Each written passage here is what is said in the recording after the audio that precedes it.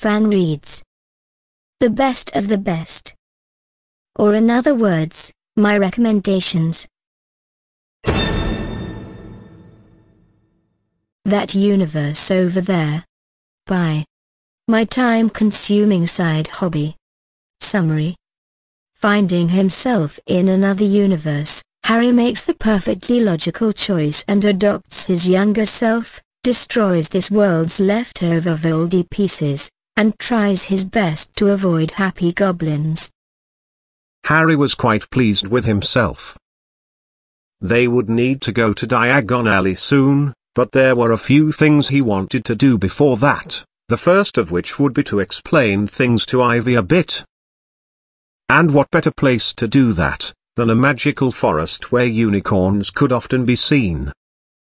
Yes, he was quite pleased with himself. This was perfect. The sound of someone retching somewhat ruined the moment.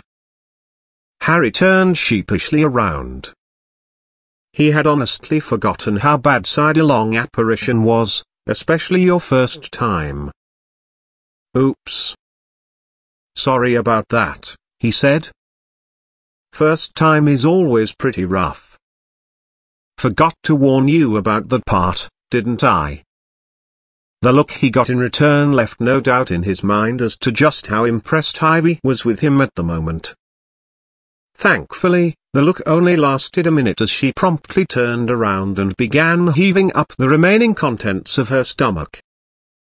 On second thought, that probably wasn't a good thing. A few quick waves of his wand later and everything was back to normal. And by normal, he meant not covered in vomit. Magic was a wonderful thing. So, he started, what do you think? Ivy blinked at him. Magic is real? Yup. And that's how you got us here? Harry nodded. And magic made me vomit.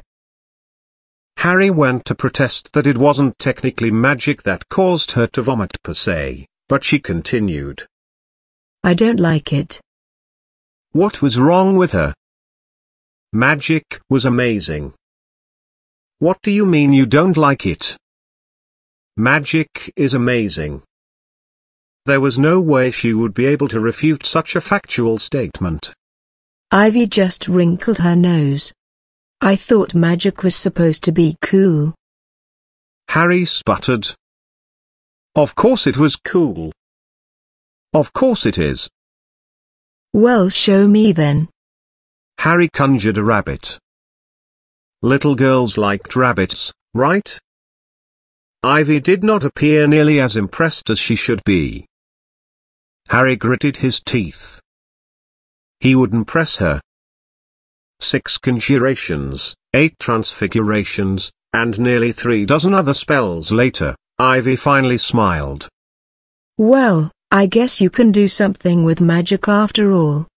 Harry stared at her, mouth gaping open slightly. This was not how this situation was supposed to go. Granted, he hadn't really had a plan in the first place, but he knew this wasn't it. So can you teach me? That got his attention. Wait, what? Teach me. Can you teach me magic? Harry nodded. Great. Ivy beamed. Does this mean there are more freaky people than us? Harry scowled at that. Nope. This simply wouldn't do. We're not freaky. Ivy tilted her head.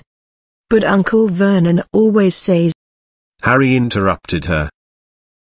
We are not freaky, he said again. He wanted to correct her thinking on this as soon as possible.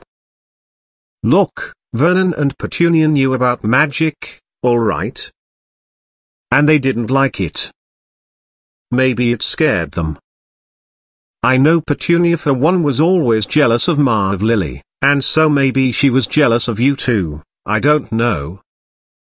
But that means that what they say about magic, or about you isn't anything you need to pay attention to, okay?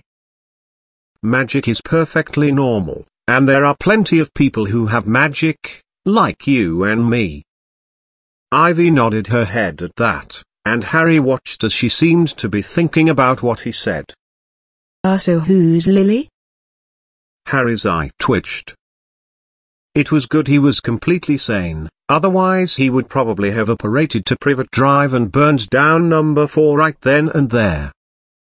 And possibly also number 10. They had always been terrible people. Ivy just watched him expectantly, apparently taking this whole leave with a stranger and be introduced to magic thing completely in stride. Honestly, he had expected her to freak out a little more by this point. Lily was your mum, Harry said softly. Oh. Ivy's voice was quiet as well. Well, that's a nice name. Harry nodded. It is.